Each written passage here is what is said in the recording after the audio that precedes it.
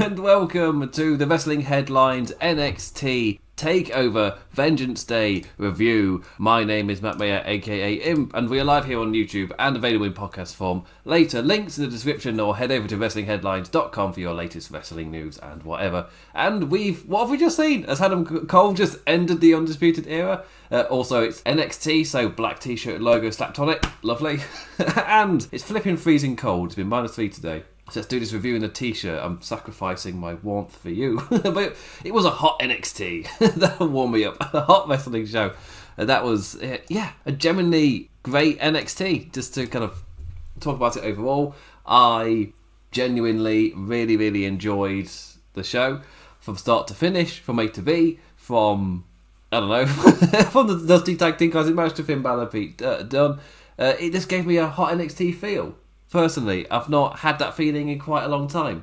That was nice to see. It's a nice feeling to have that. To have that nice, warm feeling after watching an NXT show. Partway through it as well, which is white hot, and that's when they brought out the Eli Drake announcement as well, as in like properly showing him signing and everything. So you got your hot NXT show with a new NXT signing appearing on it as well to give you that kind of fresh feel that NXT normally always has after a takeover, that excitement. So yeah, it's generally was a great show, and I can't wait to go through it all. Really, it's only 5 matches, only like a 2.5 hour show. It absolutely flew by, so nice easy thing to digest, which I feel like I've been saying about WWE a lot recently, where I think it is because we're coming out of that era where pre-pandemic, maybe the 2019 especially might have been the peak of it, where the shows were so long and like unnecessarily so. Like you get shows getting close to like 3.5 hours that were like B pay-per-views without that insane story, but that's the same level of story telling like going into it, because this is the B pay-per-view building to the big one, but they were still like 3.5 hours. You're still getting those lengthy things, long for the sake of it rather than the point of it. Whilst this NXT show was like, oh yes, it's perfect, just a nice digestible 2.5 hours, got 5 matches, you just bang through each one, that's perfect, 30 minutes each, even though it didn't exactly fall to 30 minutes each, but that's pretty much where you fall on. And yeah, that's because that then includes all the videos in between, that includes the promo packages, the entrances, so when you get half an hour like per segment, it fits a nice timely 2.5 hours. Really, really enjoyed it. But the main event, never trust an end of NXT TakeOver title card coming up at the end. He had the Vengeance logo on it with the NXT, with the trademarks, and never trust that. This time it coming up at the end of the match. I'll talk about the match itself in terms of the NXT Championship. It was Finn Balor versus Pete Dunne, and the ending was all about the save in the post-match, and it was a big match feel for this TakeOver main event. I feel like the card beforehand built up to it really well, which is, in terms of like a main event feeling like a big deal, one of the kind of like big parts about it is how the card builds to it, and this NXT TakeOver did a fantastic job of building to that. So a massive kudos there, because again, you don't want the matches earlier in the show to fully steal away from the main event. If you can have fantastic matches that still build to it, that you can feel the the big match feel, kind of that feeling increases as the card progresses, and then you get to your main event and it's at its height. It wasn't a main event that was anything like anything else on the card, so I don't know how it's going to be received. But for me, I enjoyed it. I especially as I could see where it was going to, and in the final stage it went there, and the countering stuff was amazing. But first half, or maybe even first 2/3 really, Dunne was applying unrelenting pressure to Balor's left arm, bending the champ's limbs, torquing the poor lad's fingers, like grounding the champion down and completely dominating the opening minutes. Like eventually building with Finn fighting back and targeting the Brit's knee. It was a much slower paced match than what we'd seen on the rest of the show. Just grinding down, working on the limbs. The limb game that Pete Dunne plays, where he is fantastic at it. But so welcome to the live stream, in a high pitched Majima voice. Is that my Majima voice? Because on the Twitch streams I did scouse for him. That's relevant because Grizzled veterans. Soon to be. I'll get to that much later. But Pete Dunne was like draining Balor, and he could You can see it happening where he was grinding him down, talking all the different limbs and things. Pete Dunne is amazing at that, and then Finn Balor in his fight backs was targeting the man's knee, like creating a weak point. Like both men were creating a weak point for later, and I loved it later in the match when that kind of came to fruition. Like really, the match picked up pace maybe like halfway through when it kicked up from them both kind of grinding down to they started like exchanging strikes. It just got a little bit more severe with what they were doing. Taking it in turns to take shots at each other's like created weak spot. Like Dunne striking the arm, Balor kicking the knee. It's just like they take it in turns and that's how they got back into then hit offense. So yeah, you've both created a weak spot and now you're both using it. Love it. But the Prince had momentum swing his way first thanks to a mighty backstabber. Quickly went to follow up with a coup de grace, caught into a triangle by Dunne, and maybe he'd gone a bit too quickly for the coup de grace. Because then Balor found himself getting the life drained out of him. The challenger switched into trying to hit the bitter end after noticing that. Completely drained the life out of Balor. Even said to the referee, look, he's gone. Balor wasn't completely signing out, but Pete Dunne went to hit the bitter end. And then we enter the bit of the match the whole thing has all been building to. When you're going to hit counter after counter after counter, you're aware of the weak points. The weak points have been shown, but you're in this string of counters because you know what moves are trying to hit next. One's trying to hit the 1916 or at least something so he could follow up with a dropkick or whatever. Pete Dunne desperately going for the bitter end, but Balor is countering and reversing him again and again and again. But finally, Pete Dunne hit the thing, but the champ kicked out. After all that work, he kicked out anyway. Incensed, he tried to wear the man down, but the kick out had like amped up Balor, who was fighting back more and more, constantly countering each subsequent attempt to the bitter end. Even more counters, both men having to work hard as hell to hit anything. Eventually, Dunne lifted the Irishman up for the bitter end once more, but Finn slid out and hoisted the man up for reverse 1916. That's after Finn's already countered it into a spinning DDT, or whatever newest things. Momentum swinging, Balor pulled out Dunne's mouthpiece and swatted it away. Running dropkick right to Dunne's face, coup de grace, and 1916 for the win. Such a run of back and forth, edge of your seat, swaying in that final stretch. And yeah, I really like these final stretches. Again, I don't know how this match will go down because that first half of the match really was slow, grinding, and it lasted like I've blasted through it in the review, but it lasted like 10 to 15 minutes. It wasn't a short portion. It generally was like half an hour match, and yeah, you could, or at least it felt that long, maybe because it was a slower pace. But yeah, you could really, yeah. So I don't know how it's going to go, mostly because the rest of the show, I was going to say a different point there, gone away from it. But yeah, the rest of the show was like white hot from the start, especially the women's title match as well. That also started with a white hot pace, and this was slow to a crawl. And then everything that they've shown you over these 15 minutes then kind of kicks in the final, kind of the point of all of that work then happens in the second half. Yes, I don't know how this match will go down. I personally enjoyed it, but we'll see. We'll see. A solid main event at the end of a really high-level NXT. Yeah, it's a shame really, because for me the detractors from this main event were all of the, I'll say, production stuff, with it being a lockdown era show, as in there's no crowd. And there are multiple matches on this show. It was like, if these matches had been in front of crowds, you're looking at these becoming people's like favourite takeover matches, possibly, especially with the North American Championship match. I thought that was amazing, or at least like staple moments of NXT, which then kind of launched to the next era. But without a live crowd, there's as much to go on. And for me, in the main event, piping in "This Is Awesome" chants, I'm not a fan of it. They did it twice in the match as well. It's like, oh, if you do it once, it's like, oh, you can have it. Like they're not normally timed to a point where you would expect they'd happen in a match, but yeah. Still, again, the match itself was solid. That's not their fault. That's a completely different department. Match itself was great. Yeah, but Finn Balor then got his celebration, posing on the corners, holding up his title. Kind of fingers just like, because Pete Dunne does so much work on them and snapping them. There was one fantastic counter where Balor was going for something, then Pete Dunne then just went into the armbar and then just properly just snapped them. It's just like, it's one of those spots where, for me, it depends when in the match he does it, and that was just such a fantastic time to do it, when he had the hold in and Balor looked like he might escape, then sat him down, snapped the fingers. So yeah. Anyway, after the match, then Balor's walking backwards up the ramp, and I'm thinking, this has been a solid NXT takeover.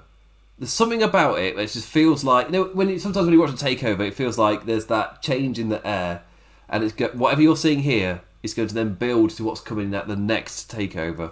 And when you're watching the show, you can start picturing what's coming next, like what is around the corner. And that could be nice. That could be exciting to see what's coming next, to build into the future. I felt like they stalled a little bit over the lockdown era. Again, I wasn't a fan of War Games. However, I bloody loved this show. Thought it did a really, really good job. And I just had this feeling in me when Finn Balor was on the ramp. I was just like, this has been a solid NXT takeover. They've seemingly put this card together really, really well. The thing that would cap it off would be something after the bell. And that happened. So, the whole thing I've been building to, Lorch from Birken? Lurken, I still got to say his name. Lorcan and Birch attacking on the ramp and attacking Finn Balor in the ring. Pete Dunne joining into 3-on-1. Shock the system. A very British way of pronouncing it. Undisputed Era come out, even the odds, and they all kind of slowly get into that line. Finn Balor feeling more and more comfortable having these men come out and aid him as they help him once again. He's standing in the line with them, and Adam Cole signals to do the Undisputed Era pose. And Finn Balor goes to point his fingers at the camera. But they're all he's not doing the Undisputed Era, but they are in tow. They are in unison. The logo comes up on the bottom right corner, and super kick! Adam Cole super kicks Balor, and he just flat down goes the champion. And I feel like, yes, I wasn't crazy, where I felt like again, it might have been nothings, but it was just little looks Adam Cole was giving during promos, and I'm like, on One Night Raw, I'll be like, no, that's nothing. That's Kofi squishing a pancake. It's not going anywhere. However, in NXT, you see that same thing. And again, it was one of my kind of critiques when I was around the end of year kind of talking about NXT, where it felt like these little things had fallen by the wayside, where it had become a bit too much about throwing stuff at the wall to see what they could stick. And I was just like, just use a lot of the stuff of old. It worked for a reason. But it's nice to see they're finding a nice mix of the two. And because I can talk about the stuff that I enjoyed in the past, but that's not really going to move anything forward. You do need to incorporate the new and the old to kind of together to find it. Like what worked in the past and what will work now. Don't just do the old stuff. That's why Attitude Era will never come back. It's not a thing. Tangent alert, wind it back. But yeah. Yes, the little detail of during the promos when it's especially the one I think from 2 weeks ago where Finn Balor needed a friend to help him and he went to Kyle O'Reilly, and it's just that thing of the NXT champion comes into the Undisputed Era locker room and they don't talk to Adam Cole. And it's just thinking he was talking to Kyle O'Reilly, Adam Cole's acting all nice things, but whilst Balor was talking to O'Reilly, Cole just had a look on his face. And I was just thinking, there's something about that look where I just feel like he's not comfortable not being the man. There was just, he's like the fact that Finn Balor walked into the Undisputed Era locker room and talked to Kyle O'Reilly, not Adam Cole. It wasn't Cole he was going after. And I was like, I think I said it on the review. Like, I don't know if it's just me, but I felt like I did see something. And it was really nice to see that come to fruition here. Adam Cole signaling for it. Finn Balor kind of joining in. Then he super kicks the man in the face. Kyle asking him, like, what are you doing? Like, what is this? Super kick to O'Reilly as well. And immediately that's the moment where it makes you just go, wait, what's just happened to the Undisputed Era? Is this Adam Cole just ending it now? Is he parting ways? Is this the end of the Undisputed Era? Has he just brought an end to it? But yeah, storyline reasons why. Adam Cole just could not be the guy. He could not be out of the spotlight. He was not comfortable letting Kyle O'Reilly have his spot. Even though he was acting like he was, he never was. It's like, yes, I like it. I'm pretty sure that's what the promo is going to be it from Cole himself or O'Reilly, all angry and stuff. He can't just let someone else have the spotlight. Stuff like that. That's what I expected. It's been Cole versus O'Reilly, then Cole versus Balor. That's what I like. And it kind of babyface turn for Balor has been gradually happening. We've had the Pete Dunne one here where he's properly faced, but still, I feel like it's a nice little swing of stuff that's happening. Yeah, it's a thing where I watch it happen and I'm like, yeah, they set this up. Yeah, if watching it, you see what's happening. Yes, boy. What about Bobby Fish feelings? What about Bobby Fish? Where is Bobby Fish? Is he injured? I don't actually know. Obviously he's not been there for the Dusty. I'll call it the Dusty Cup era. But yeah, Fish hasn't been there. Did he get injured in War Games, or is he just not there for other reasons? I don't know, because Undisputed Era were not in the I suppose the Impact Zone. They were not in whatever the arena's called for NXT. They weren't in there. You know, the Cage Zone. No, that sounds like a Brian Cage thing. Yeah, they weren't. I'm just trying to figure out which order to do the show in. Yeah, they were. I'm trying to think if I could remember when Undisputed were last here, but then I realised that's going to lead to a really long silence. It was doubly as bad for the podcast version, so I'll just leave it. Yeah. But yeah, solid main event, and you got your big hook at the end of the show, where you then go, what's going to happen next? What on earth is going to happen with the Undisputed Era? But, I don't know what it's like for other people. For me, it wasn't one of those moments where I go, oh, shock. I was like, I can't believe I never saw that coming. That it's not like the end of SummerSlam, where they go, you'll never see it coming. And then afterwards you're like, generally didn't. Because Roman Reigns came back and speared, what's his face? It's like, yeah, generally didn't see it coming. This one was me kind of just feeling, oh, yeah, they set that up. Oh, it's happening then. Cool. Rather than a shock ending type of thing. Yeah. They set it up, and I spotted they were setting it up, but they didn't do it blatantly. That makes me feel good and happy. It's what I praise the AEW competition for, and see them both doing it. They even had the ramp. He had the ramp to the ring as well, and especially if you're doing takeovers in the exact same building, it helps differentiate them. I'm all for that. So yeah. Anyway, solid takeover, solid main event, solid hook ending. What else can I say? Well, I can talk about the rest of the show. So I'm going to do that. I'm going to go through the other 5 matches on the card. I'm going to have a quick swig of water. It is 3 a.m. Freezing cold water. Current temperatures like during daytime were like -2, which for here is pretty bad. For Americans, you use stupid system. Join the rest of the world. Well, I don't know what it is in Fahrenheit. Anyway, yes, NXT TakeOver Vengeance Day live on Valentine's Day 2021. Very smart calling it Vengeance Day because then you can have the V. And I like how they've got for each different show they've got like a stage prop for it. Just like the days of old. For me, that's a massive thing. It's one of my pet peeves with the main roster where there just is no Murray drinking cider in the early morning. Me freezing cold water. So yeah, but yeah, with Valley got the V on the stage and it's got the devil tail on it as well. Like a massive fan of that. Just being on the stage, it means that when the video plays, it's playing on a screen that's behind that they kind of put one on top of the other. And yeah, it makes the whole thing feel unique. I'm a really big fan of it. And in case of Finn Balor's entrance as well, it meant the B of Balor on his logo was in just above the V. I was like, oh, it looked great. I'm a massive fan of it. Yeah, more of that. I like it when it's a normal thing, but it's put on a different thing, so it feels different. Even though I'm still watching the same videos on the screen. On the stage. There's a different thing there, which makes it feel. Different. But still, it's a thing that they've been doing recently. NXT, I've brought it back for all their different specials, and the fact that main roster don't do it, and it's just all done on screens, and there's absolutely no differentiating between Monday night. Well, from damn it, 205 Live doesn't work anymore.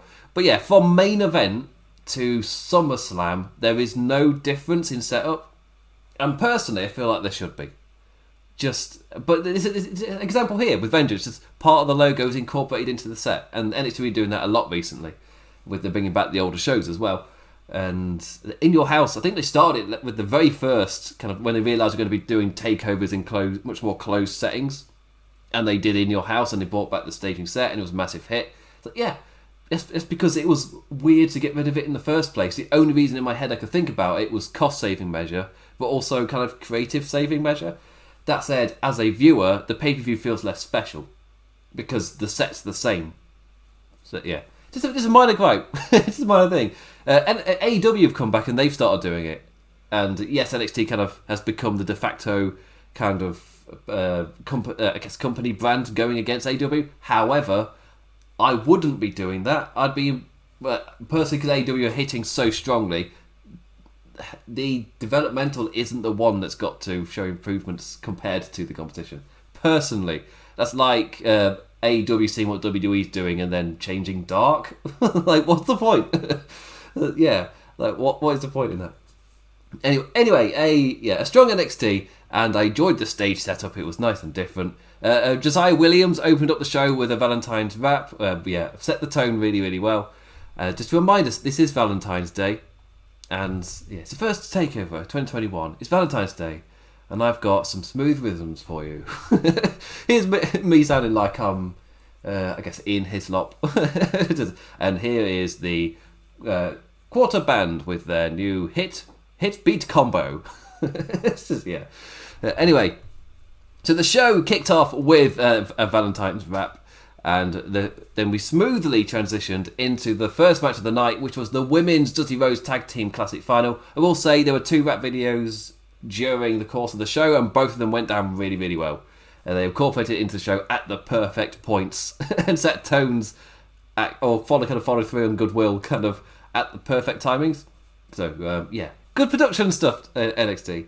But yes, we kicked off with the Women's Dusty Rhodes Tag Team Classic Final. Dakota Kai and Raquel Gonzalez versus Ember Moon and Shotzi Blackheart. Kai and Big Mama Cool versus Tank Friends. Or, they don't have a name. Do I call them Tank Friends? Friends who ride tanks together. But yeah, friends who ride tanks together stay together. It's a famous saying. An interesting start after big, brave Shotzi charged straight at Gonzalez to little effect. An interesting tact. Assuming that was their tactic, just go at them and we'll wear them down by just going at them. But the 2 lasses struggled to figure out how to deal with the stronger competitor at the start. Whatever they threw at her in that first stage just did not work. They were able to separate Kai though. Moon and Blackheart bringing that same intensity to her had them in full control. It taking multiple attempts till Gonzalez was able to swim back into the match. Then she went and lariated her own teammate. Damn it, Raquel. Ember flying high with an awesome, I was calling it DDT Zack attack, but I can't remember what Zack Ryder's finisher was called, where he jumps up with the leg. And like a reverse, what's it called that Billy Gunn used to do? Reverse ass, that fame asser, that's it. You reverse one of that way, they're stood up and does the leg drop on. What's it called? It's really irritating me. But yeah. Awesome combo of that, because they jumped up with the legs to Gonzalez and it DDT'd Kai. That was lovely. Before nailing the Eclipse on Gonzalez, but Kai was this time the one saving the match with the ref distraction, returning the favour for Raquel's attempts earlier. Big Mama Cool's resilience keeping the team in play, holding on till her tag partner recovered. Double team by Ember and Shotzi, electric chair crossbody on the outside to Kai. Oof. The story of our babyface is like being unable to keep both opponents down for long enough to secure the win. But to be fair, the heels didn't have much better luck either. Like an assisted GTK broken up by Ember Moon. Did not have the luck. I would also say, watching this match, you would not know that Ember Moon and... If you'd never watched NXT before, Rough Rider, thank you, Murray.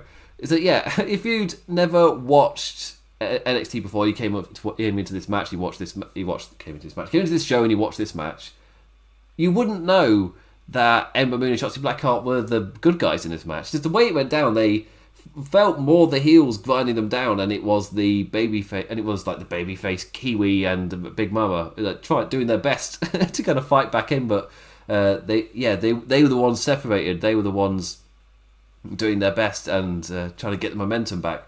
It was odd because the babyface one's grinding down.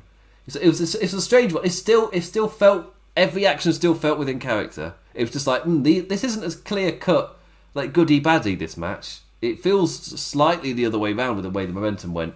However, the ending came after poor Ember Moon to let us know, by the way, there's a ramp. Ember Moon would pay for breaking up that a sitter go to kick combo, and she got dumped hard on the elevated ramp, then launched off it into the cage barricade, or the barricade. That's what I'm calling it, the barricade. Then launched off the ramp into the barricade. She's completely gone. And it's Shotzi Blackheart doing her best to stay in the match, Raquel Gonzalez just breaks her down, power bombs her down hard, or the choke slam, as I've been calling it. Gonzalez and Kai make sure, Kai leading on top of Gonzalez to make sure the pin is 100% secured. And we have our Dusty Cup winners, the first ever women's Dusty Cup winners, Dakota Kai and Raquel Gonzalez, in a solid opener. That's how I describe this match. A solid opener, but it's, for me, like a perfect tempo kind of match to then lead to what was to come. Now, especially the two matches that followed, they elevated the show to such a level that I'm perfectly... watching the show as a whole, when I watched it, I was like, yeah, it's a fine opener. Like, I wasn't super duper invested. I wasn't fully invested in the result. I didn't really...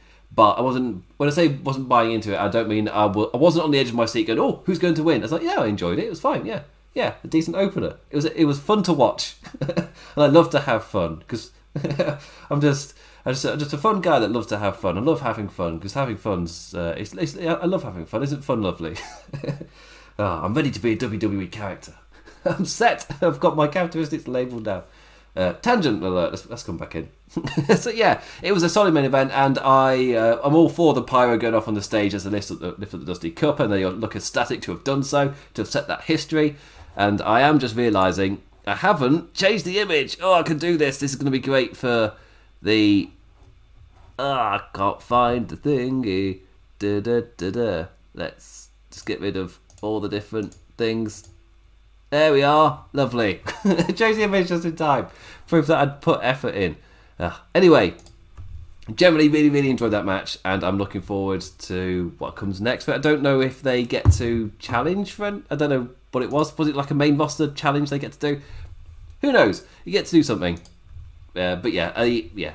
The point I was trying to say before I realised I hadn't changed the image.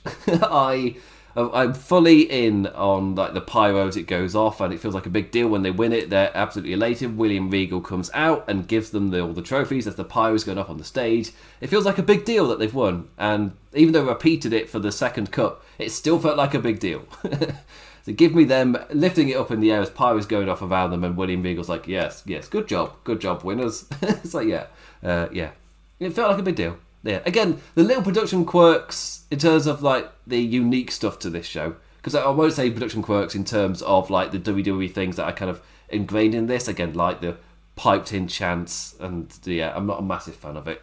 But the little things that were unique to this show, like the staging, like the kind of presentations of the Dusty Cup stuff, yeah, great, and the rap videos as well. That's not what I've got to keep praising them because they generally did get a laugh out of me. And especially if you've watched NXT, like you were rewarded for watching NXT by getting a good laugh out of Cameron Grimes late in the show.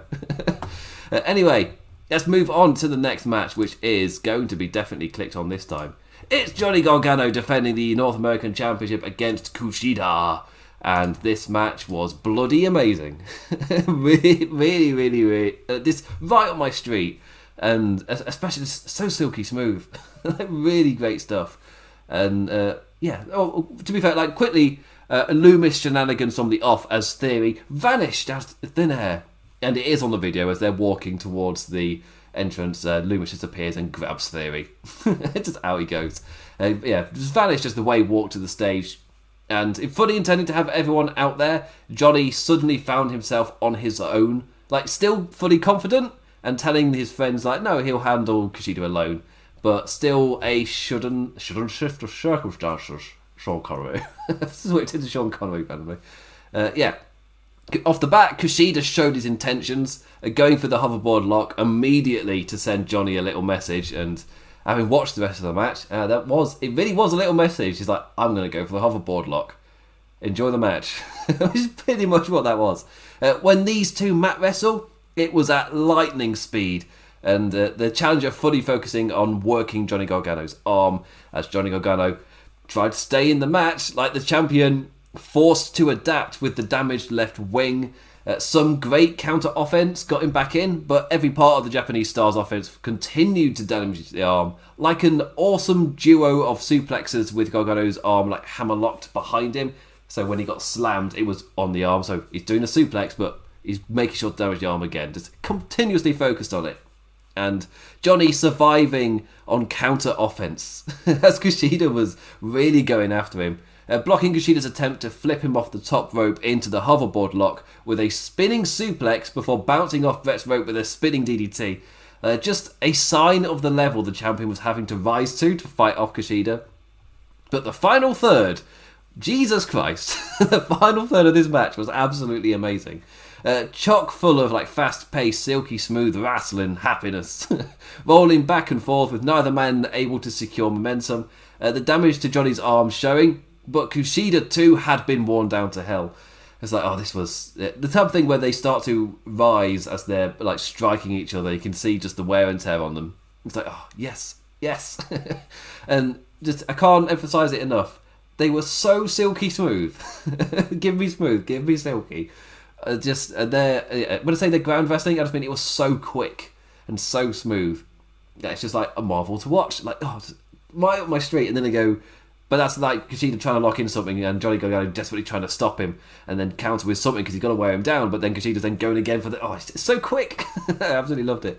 Eventually, the challenger huffed and puffed and jumped backwards off the top rope into the hoverboard lock. Gargano so close to tapping, but his ring awareness saving him. The challenger just refused to let go of the hold though. The champion having to charge the man into the barricade in order to get free. And crawling to safety, Johnny lost where Kushida was, who charged down the ramp with a drop kick to the left arm. It was an awesome spot. Shot really well. Really enjoyed that. Back in the ring, Gargano once again fought back and used the ropes to twang Kushida off them. That certainly was unique. And that was before he rolled the dice, knowing the pain he would go through. But would the damage to Kushida be enough to win the match? He went for one final beat to Kushida on the ramp, the gamble being that in order to pull it off, he had to land on the damaged arm. So if he didn't knock out Kushida, he was done for. And the gamble worked, the gamble paid off. Wade Barrett just selling on commentary as well that Gargano's probably going to have his arm looked at afterwards. But yeah, he sacrificed himself to fully take out Kushida. Johnny clutching the arm in pain, but Kushida looked completely out. One final beat, this time into the ring, and the champion was able to follow up to retain. Gargano deciding to inflict more pain on himself in order to take Kushida down. And loved the ending, loved how the entire match went. It was just the way that it was flowing. That when I said it wasn't on the edge of my seat, who's going to win? Is he going to win? Is he going to win? I didn't feel that in the opening match, but in this match, bloody hell, they suckered me right in. In terms of what was my favourite match, was it this or the men's Dusty Rhodes Tag Classic final that followed this? For me, even though there was some incredibly impressive spots, and don't get me wrong, both matches were absolute bangers. They both absolutely slapped. They were amazing. However, this match really sucked me in. And in those final stretches, they had me wanting Kushida to win. And as Johnny Gargano was fighting back, you could see what he was sacrificing in order to do so, the level he had to go to. So you're really impressed that Johnny Gargano was able to win. Because he didn't really there was no dirty methods or anything. He just outsmarted the man. And he was willing to damage his own arm to win. Kushida had wrongly gambled that Johnny Gargano wouldn't be willing to fight that deep. Because he's a dirty heel. He's not going to fight that deep. He is. That's why he's the champion. Really, really good match. If you watch NXT takeovers for just your solid wrestling, which you get now and then, this is the match for you. Check it out. Yes. Personally, my favourite match of the night. Did a really, really good job of making you care about who won. And then you're really impressed of who did it in the end. Yeah. Also, so silky smooth. It's just two men rolling about in the middle of a ring, but it's just it's so good. So good. Anyway, on to the penultimate match to talk about. Because, again, this card was only 5 matches long, which is just, it's so easy to digest. You leave me wanting more rather than leaving me full. Surely that's the way to do it. But this time it was the men's Dusty Rhodes Tag Team Classic final. MSK versus Grizzled Young Veterans. Me being English, obviously I'm a massive fan of Grizzled Young Veterans. Been a fan of Zach Gibson for quite a while. And then seeing him arrive in NXT UK and get that massive push that he got as well, that was awesome to see. And they've been seemingly high on him as soon as he's arrived into the NXT system. And this is the Grizzled Young Veterans' second time in the Dusty Rhodes Tag Team Classic. And, spoilers, it was their second loss as well. Third time's the charm, lads. Third time's the charm. But the newly arrived MXK put on a showing, because they've had like little showcases of what they can do. And it's more like getting across of we're athletic, or as again said on commentary, they love to have fun. It's like, oh, for God's sake, stop! That's not a characteristic.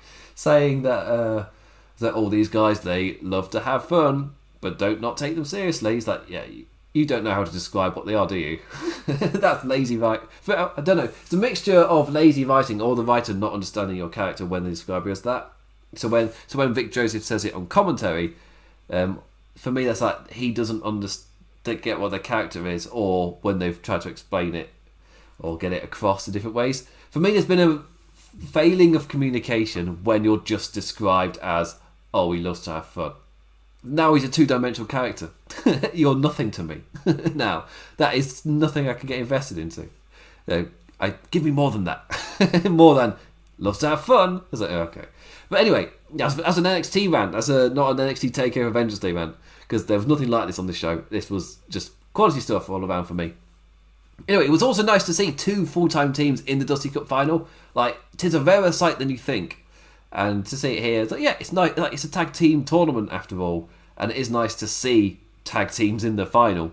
And in this one, MSK, the new team on the scene, they were full of flash, like a Sasuke special and all in the opening minutes. Yeah, just do a Sasuke special in the opening minutes. Yeah, why not? Because that's your baseline. And Grizzled Young Veterans, more like no nonsense, grounding one of the lads down in the ring and separating from the tag. In that essence, it felt like they really were playing the role the Revival did in NXT, where there is that influx of hot indie kind of indie scene teams. Then they come to NXT and they show why they were so highly rated. And then the Revival were kind of there as that anti-indie, almost. Just like, yeah, the no flips, just fists kind of motto. And Grizzled Young Veterans kind of fit that mould as well. It's the more ground and pound sensible stuff. But they're the perfect opposition to showcase a team like MSK. Wes Lee, Jesus Christ. Right, so he's a bit athletic, isn't he? So, again, I am somebody who, fully aware of the Rascals beforehand, have watched them. I've watched Desmond Xavier for I can't remember when he debuted. I wouldn't say I definitely remember watching him in PWG. But if I remember rightly, I already knew of him before then. So I'm a bit confused as to when, but this was a massive showcase for him, really getting to show what he can do. I feel like because I've drifted away from the Impact kind of watching scene, just because there's so much stuff to cover. I just don't have the time or energy to cover Impact as well or watch them. So I've not seen a lot of their work in Impact, but again, I've seen the work elsewhere. Fully aware of them, and it was amazing to see him get this showing here, just to really show off how athletic he is. It was like the Wesley showcase, this one. Also, in my head, I'm still calling him Desmond Xavier and Zachary Vance. When I look at Zachary Vance here, I'm like, what is your name? I cannot get it. Like, come on. The other one's Wesley. I've learnt that one.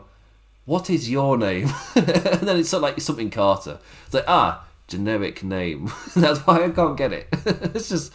I can't remember his first name. It's something Carter. I don't know, Chris. Let's go with Chris. Whatever it is. Yeah, I'll remember it eventually. I'll get used to it. I remember going, ugh, when I heard Seth Rollins, and now I don't care. So, anyway. And, yeah, Wesley flew high with the hot tag. Like salting over the ring post at the outside before then doing a springboard into a handspring Pele kick back in the ring, like just to cement how insanely athletic he is. This is just a normal spot I'm going to be doing. I was like, oh, okay. After all the build-up angst from earlier, whereas Edge was getting worn down, Carter then went to ground and pound Gibson, unleashing it all on the Liverpudlian man. At this time, the tag to Lee resulted in the opposite. Gibson fought back and countered that handspring Pele kick with a shin of his own. And Helter Skelter and tag to Drake for 450 wasn't enough. Lee getting to show off that perseverance as well. And assisted standing shooting star press over Drake to Gibson. Then a no-hand poison Rana from Lee to Drake, again just showing off. Some athletically amazing, fast-paced offense from MSK. And, no fear, Grizzled Veterans got their own back with a suicide dive doomsday device. So, yeah, that was amazing. Amazing offense of their own to take down Lee. Powerbomb into a backbreaker wasn't enough either. Carter staying into it. When Gibson returned the favour to shout at the kid's face, telling him he was in over his head. But that was enough to let Lee recover. That momentary kind of slip of focus. Give enough time for Lee to recover and save his partner. Stereo super kicks. Carter tagging his partner in for the springboard into an assisted blockbuster for the win. And 2 damn fantastic matches in a row. This is when I really felt it.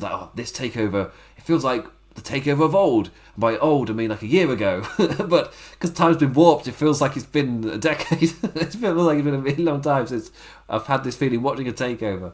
But it's, again, time's warped. But this was a kind of a white hot pace to it, and you're just constantly amazed at what Wesley can do. A fantastic showcase of him and the tag team moves they're doing as well. And of course, Grizzled Veterans, the perfect opponents for them.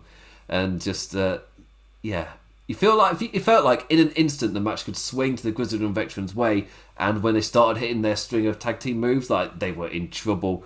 But MSK kept staying in the match, and not David Xavier. Wesley got his showcase, and Grizzled Veterans themselves, they kicked out of strong offense. Like a spinal tap spinny thing from Zephyr and Xavier was kicked out of again. An amazing match, so fast paced, just moment after moment after moment, like a highlight reel of a match. And to have that after the last one, it was I'm perfectly fine, because each match kind of felt different to me, and that's a massive thing. That's something I've praised AEW for in the past, where you may not be a fan of every single match on the show, but there's such variety, you'll like something. And this NXT, I felt like I had that feeling as well. I don't feel like it was as broad of a difference. You're not going from Lucha style to Joshi to whatever, but or super indie, and then you got your Moxley Brawl. It wasn't that wide of a breadth. However, they each played a different role, a different kind. You had a decent opener, then you had your match that just really suckered me in, and you really cared about the finish, the way they were doing it. Johnny Gargano versus Kushida, and this match was a white hot pace highlight reel. It's I'm fine with that. It's middle of the show. That is a perfect place for this kind of match. And then you move into your Series Championship matches. This again, it's Dusty Cup. You got your massive pyro moment with MSK, William Regal handing the trophy as the sparkles go off behind them. I've played that down a bit. They're a bit more than sparkles. But still, fantastic match. And at this point, the feeling about this show is at a ultimate high. Because it's built up incredibly well. It's just if the next 2 matches follow like this, we're going for an all-time kind of great feeling here. I mean, I say that with TakeOver, because I remember the feeling with TakeOver was like we hear with AEW nowadays, but how come this latest one is the best one they've done? And then continuously, you say that all the time about TakeOver, and now it's kind of I feel like it's been a while since I've enjoyed it. I would say the final 2 title matches, I don't think kind of fit properly in the build-up of the show. After that tag match, the women's tag team match wasn't really able to live up to the pace that they set, and then the men's match slowed it right the hell down before then going white hot for themselves in the end. Women didn't have the time to do that. They did what they could. I feel like that's the only shame with it. Women, for me, if they had more time, because this was a nice tidy 2.5 hours, but then maybe we're too tired for the main event, and when the main event slows it right down, you're in danger of maybe zoning out a bit. Anyway, fantastic tag team matches, and it was the fact that it followed Kushida Gargano as well, so the feeling is it's such goodwill right now. Fantastic state. But before I get into the final match to talk about in the Women's Championship match, I've got to mention Cameron Grimes. Great little video with another Josiah rap, a really, really well done stuff. The fact that he's come into money. Cameron Grimes, he's a money man now. He's a rich country boy. I love the angle that he looked into a buttload of cash thanks to the whole GameStop thing. He's not a man of money, but he's found himself looking into it, and he's watching him the entire time. The whole point is he is not a man of money. He's not a wealth man. he's seemingly just yeah, this is not the world that Cameron Grimes knows. And just seeing him in there, I absolutely love the character. Also, I was watching this video laughing, just thinking, imagine watching this without having seen NXT this week. without having seen NXT, without having seen the promo for Cameron Grimes, where this whole video is kind of explained, where he talks about the whole GameStop thing and how he's looked into a buttload of money. And that's what the character is. Like, yeah, Southern Cameron Grimes. And he's absolutely looked into money. I love that his character has done that. It's a little twist on it, and I'm all in on it. Like, I really, really enjoy it. I don't know if this could be a permanent character thing, or if this could be like just a mini arc. That said, I thought the video was hilarious, and there's something about the character now where I just find it so funny. But like compared to EC3, where his character was, he is a man of wealth. He'd been brought up in wealth, and he just oozes it. He oozes that wealth. You look at the way he dresses, the way he lives, the way he holds himself. Like, he is wealth. Then you look at Cameron Grimes. he's not that. Cameron Grimes is not that. So, Anyway, let's bring up the women's the women's match. It's the final match to talk about the show. Yes, I know I didn't change it for the tag match. It's 3:30. Let me go. Just let me leave. The NXT Women's Championship. Io Shirai defending against Mercedes Martinez and Toni Storm. Solid lineup when they're coming out for the entrances. Yeah, I was just thinking, this takeover has been fantastic. And now we have these two title matches. Just, yes. So, again, I'm saying all this when I wasn't enjoying War Games. I even wrote a column about how I wasn't super high in NXT back in November, kind of end of year stuff when I was looking back over it. And obviously that means I get called an AEW shill. It's like, the writers are getting absolutely awful. It's like, they're just constantly just praising AEW, and all they'll do is crap on NXT. It's like, look at me, yeah, duh. When the show is good, the show is... when I enjoy the show. Yeah, again, I watch both of them every week, so it's funny to watch those kind of comments. Anyway, yeah, in this women's match, quick off the bat, as the state of the triple threat played into effect, one person went flying, the other was there to capitalise or get capitalised upon, as folk got worn down throughout the match. Early on, Io went for a picture-perfect moonsault to the outside, only for Martinez to dodge and launch her over the barricade. Smart thinking. But her plans to wear down Storm in the ring, in doing so, Mercedes didn't count for Shirai exacting revenge with a flying dropkick to end the suplexes. As I was saying, you focus, like a nice little pattern was emerging. You focus too hard on one opponent, the other one pops up to throw a spanner into your works. So no one really had momentum. Until halfway through not halfway through, where it was that momentum, that flow was kind of building really, really nicely. So, I'm really getting into this, and every time someone tries something, the other one's there to stop them. If you focus way too much on one, then the other one is there. And yeah, I really, really like that. Like Mercedes Martinez focusing too much on Toni Storm, so then Io Shirai comes in, does the dropkick. Io Shirai focusing too much on Mercedes Martinez, so then Toni Storm comes in and then grabs her as well. And then focuses too much on her, Mercedes Martinez comes in. Those two focus too much on each other. Next thing we know, Mercedes Martinez is getting double stomps to the face. I really liked that kind of flow and pattern they were building. But unfortunately, it went from building to end. And I don't know if the flow of the match was completely ruined, and if that ending would have flowed a lot better if a certain participant hadn't just completely collapsed and refused to play ball. So, the opposite of I am the table to no, I'm not the table. Just giving up. I like all the different takes we've seen where Matthew or Botchamania saying that the announce table was just Toni Storm scared the crap out of it. So just someone else, I can't remember who it was just saying, the table apologises. Like it's not, he doesn't normally go like this. He just thinks Tony's really pretty. It's just there's so many different kind of takes on the event that happened. Or I was like, Tony with the gust of wind takedown to the table. I was like, I went with the I am not the table. Just imploding. Tony just clearing clutter off it. The announcer stood up, dead.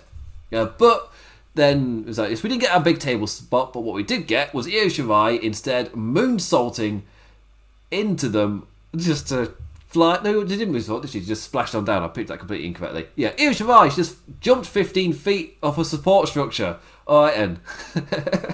Though, I'm assuming that spot was going to happen anyway, maybe even onto the table to crush them all. And then you got your massive kind of everybody's down period. Here, it kind of went a little bit differently with Io flying 15 feet down onto them, kind of taking herself out, but also grounding those two. But with Shirai down, that led to Storm kind of running over Martinez into the ring. Like, Io was the one down after that. Those two got back up and had a fight in the ring. Storm hit the Storm Zero on Mercedes Martinez. They were going back and forth and she nailed it. It's like, oh, she's going to steal the win. Io's down. Not enough. And she followed that up with a flying headbutt, getting a bit more desperate, using high flying moves because she doesn't normally fly high.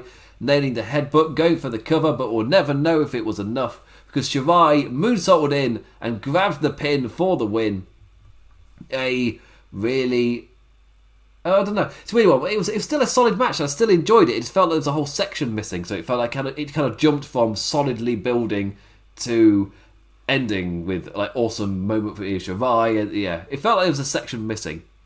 Obviously there was because they weren't able to do whatever they were going to do with the table, and they kind of just skipped over it, went to the next bit. But again, for me that's fine. Don't do the. For me, it's a massive error if you then just go, well, let's just try and do it anyway. No, it's not going to work. Move on. Yeah, they did the smart thing. There were veterans in that match. They know what they're doing. It just, yeah, quickly moved on, but did feel like it was a section missing. Didn't destroy the match, didn't break it. It still worked, still fine. It did mean momentum wise just jumped a bit from one act to the next. There was your kind of switch, like 5 more minutes, and it would have been great. And for all we know, there were 5 more minutes. It was just planned around that table. Suddenly it kaflumps, and there's nothing kaflump. So. I realised I said that phrase, like, I'm going to have to explain that one. When I was a kid, my dad would read there's a Wallace and Gromit book, and I think it was like Wrong Trousers or something like that, I can't remember which one, and there's a moment where one of Wallace's machines, it puts too much porridge out, so the noise of too much porridge being put into the bowl, the book had it as kaflump. So that's now a word that's entered as an adult, my everyday vocabulary is kaflump. So that's the explanation of that. You could thank Wallace and Gromit. Yeah, and my dad for apparently making us cry of laughter with the way he did it. So yeah, kaflump. Yeah, so that's a noise for something just going. Anyway, there's one more thing to talk about, and that's Eli Drake signing with NXT. So again, this was a kind of moment in the show where you're still feeling really high on the show. And it's kind of like off the momentum of what's come recently. And by the way, we've got this Eli Drake guy. It's like, oh yeah, awesome. But it's called LA Knight now. Ah, the NXT name generator strikes again. But this was a hot takeover. And then at this moment, you got your new signing reveal. I was like, oh, you love to see it. Like, it's been a while, Crocodile. Yes, a hot NXT. They have this announcement. And the end of the show is great, and you're like, there's only one thing missing. Oh, they did it. Oh, great. It felt like an NXT of old because it had all the pieces to it. It doesn't mean this was an NXT takeover like 100% on the same level, because without a crowd, it's never going to be the same. There isn't that stuff elevated. But all the pieces were there, and this is kind of what I was saying about the NXTs previously, that there were things missing. It wasn't kind of all there. And it felt like there was something off about the takeovers from like the rest of this year for me. Since the lockdown, like I've forgiven Your House because that's like right at the start. They're still trying to figure stuff out. There's zero atmosphere really. I won't count the robot fans that era with the studio controlled, production controlled robots. No, I won't count them. For this show there were people in the crowd. And again, in terms of little things that took me away from it, if you were somebody that was there live, I would say when you're on the camera side and you're just talking to your mate, that's going to distract me.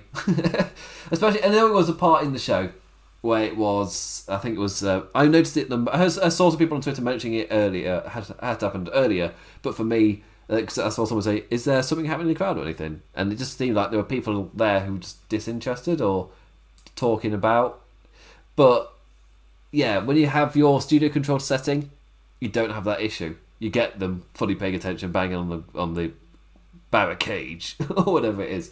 But with normies, you bring in us normies, we might just gorm at you, just stare straight forward, just like, it's just, and that kind of happened. I noticed it with Balor and Dunn, where Balor and Dunn were doing that in that 15-minute working over each other phase, where he's kind of slowly elevating over that period, and then he's going to click into gear like a minute after. During that period, that's when I just happened to see on one of the shots, there were just people kind of turning to the side and just like that, talking to them, hey, how you doing? Yeah. So I'm watching the wrestling. Just, you're there live. So it does, if you are there live, it does have that effect. Like, no, like, if you are turning away from it and talking to somebody, like that will distract me if you do that. And I felt like I was paying attention to what's happening, the action in the ring, in spite, I was having to blank it out. Like, I was ignoring the fact that, I mean, it's happened when you go to live shows. It's a feeling where you're surrounded by people who are not paying attention, and you're kind of just trying to ignore them and just pretend it's not happening. And it's like, no, I'm going to enjoy this even though they're putting on a thing and they're going to be clearly aware that these people aren't paying attention, but I'm going to pretend they're not paying attention and just watch the thing and pretend it's not a thing that's happening. Yeah. Just a minor little thing. I'll just point that out. I don't know if there is any direction given to us normies, but that's a little note. Yeah, if you're on the camera side, maybe pay attention. And yeah, you may feel yourself start to fray a little bit, but don't forget, you're on camera side. It does affect. It does distract. Anyway, that is the end of the NXT review. I get to go to bed at a relatively early time. For me, 3:45 is early. It's right. Yeah, it's all right. And that's nice because I've got to save my energy. Because next Sunday, it's the Elimination Chamber. Live from the Thunderdome. So we're going to be going all the way to the main roster of WWE, or further down the road to WrestleMania, as we get our Chamber matches. And yeah, Monday Night Raws, couldn't care less. SmackDown's flipping nailed it. Like, the shows are night and day. I cannot state how kind of graining it is on me that I currently cannot review SmackDown, and so it means the only show I kind of go in depth on is Raw. And I want to put it out here. I'm using this moment here now just to say, if you just listen to my Raw review and it's like, oh, it's just down on Raw, it's like, oh, it's moaning about Raw again. So it's just Raw. I will just say, I am really enjoying SmackDown. I just can't review it to get that kind of feeling out there. It's just when my life settles down and I can do something on a Saturday for SmackDown. That's hopefully it will balance out the bad with the good. And yeah, because for me, Raw is in a state right now, but SmackDown is absolutely nailing it. It's one of those where you watch it and go, how are these the same company? It's just Elimination Chamber as well. You'll see it. The SmackDown match is just so much behind it, and excitement, and it feeling fresh, whilst the Raw feels stale and kind of bland. Like, there's not much momentum behind it. It's the same match we've been seeing for years in a way, and there's no kind of freshness to it at all. The phrase I'm using is stale. That's kind of how the Chamber feels. Even though Drew McIntyre's in it as a kind of new face, every one of his challenges is just like nobody knew. It's very flat feeling, which scares me a bit for WrestleMania. And the fact that Miz is Money in the Bank is like, that doesn't excite me at all. Like, there's no intrigue or interest in him becoming champion. That said, let's talk about NXT. NXT Vengeance Day, thumbs up from him. Really, really enjoyed it, and it feels really good to say after I was down on War Games. I saw people enjoy War Games, quite a few really. But for me, it just didn't hit at all. I just didn't get into it, and I wasn't really into the build. And when the show came about, I just wasn't invested. And it's like, this feels strange for NXT. And by the end of the year, I saw that still happening in December. I was like, like, I could see seeds maybe being sown, but for good things. But for what had happened in the build to War Games, for me, that kind of showed maybe they won't hit though. But Vengeance hits. Flipping hit. Fantastic to see. And it's great to see Pete Dunne elevated as well. A British lad getting that title shot and that big match. So yeah. Anyway, So thank you for listening and watching. I'll be back on Tuesday for the Raw review. Please don't be too bad. I'll be back next Sunday for the WWE Elimination Chamber Aftershock. But what did you make of NXT Vengeance Day? Hit me up on Twitter at the damn Implicat, or watch me on Twitch at the Implications. That's Implications with 2 S's. Also with wrestling headlines, all the stuff's in the description. Yeah, the like the Facebook page, the like the Twitter feed, all of that stuff. It really does help us out. Subscribe, click the bell, rate with the 5-star depending on what you're listening to. All that jazz. Whatever you've done, thank you. Any form of engagement is great. And like it, dislike it, doesn't matter. Engagement's engagement. That's good. I mean, it helps dictate whether good or not, but engagement's engagement. So yeah, it's fine. That's one thing we'll have is, even though I can say when I post my NXT column, I got a load of comments calling me a shill. Just because I posted a column about not particularly being into NXT, it means I'm totally being paid off and I'm an awful writer. That said, it's still engagement. So, still brings traffic to the column. So, thank you for that. And the more engagement, the more it gets plugged higher on Google, meaning that more people will see the column. So, thank you for the moan. Anyway, with that, I bid you adieu. And I don't know if actually has Hustle put out an immediate column. I just realised I forgot to. I normally plug that, but I forgot to check before I went live. And he does have an immediate column. Yeah, go read Hustle's immediate column. He posted it right now. He didn't. He posted it right now when it ended. Now it's after that. Yeah, Cullen's column has been posted. Anyway, yeah. Thank you for listening, watching, liking, whatever you've done. And with that, I'll see you on Tuesday. And I bid you adieu. Adios.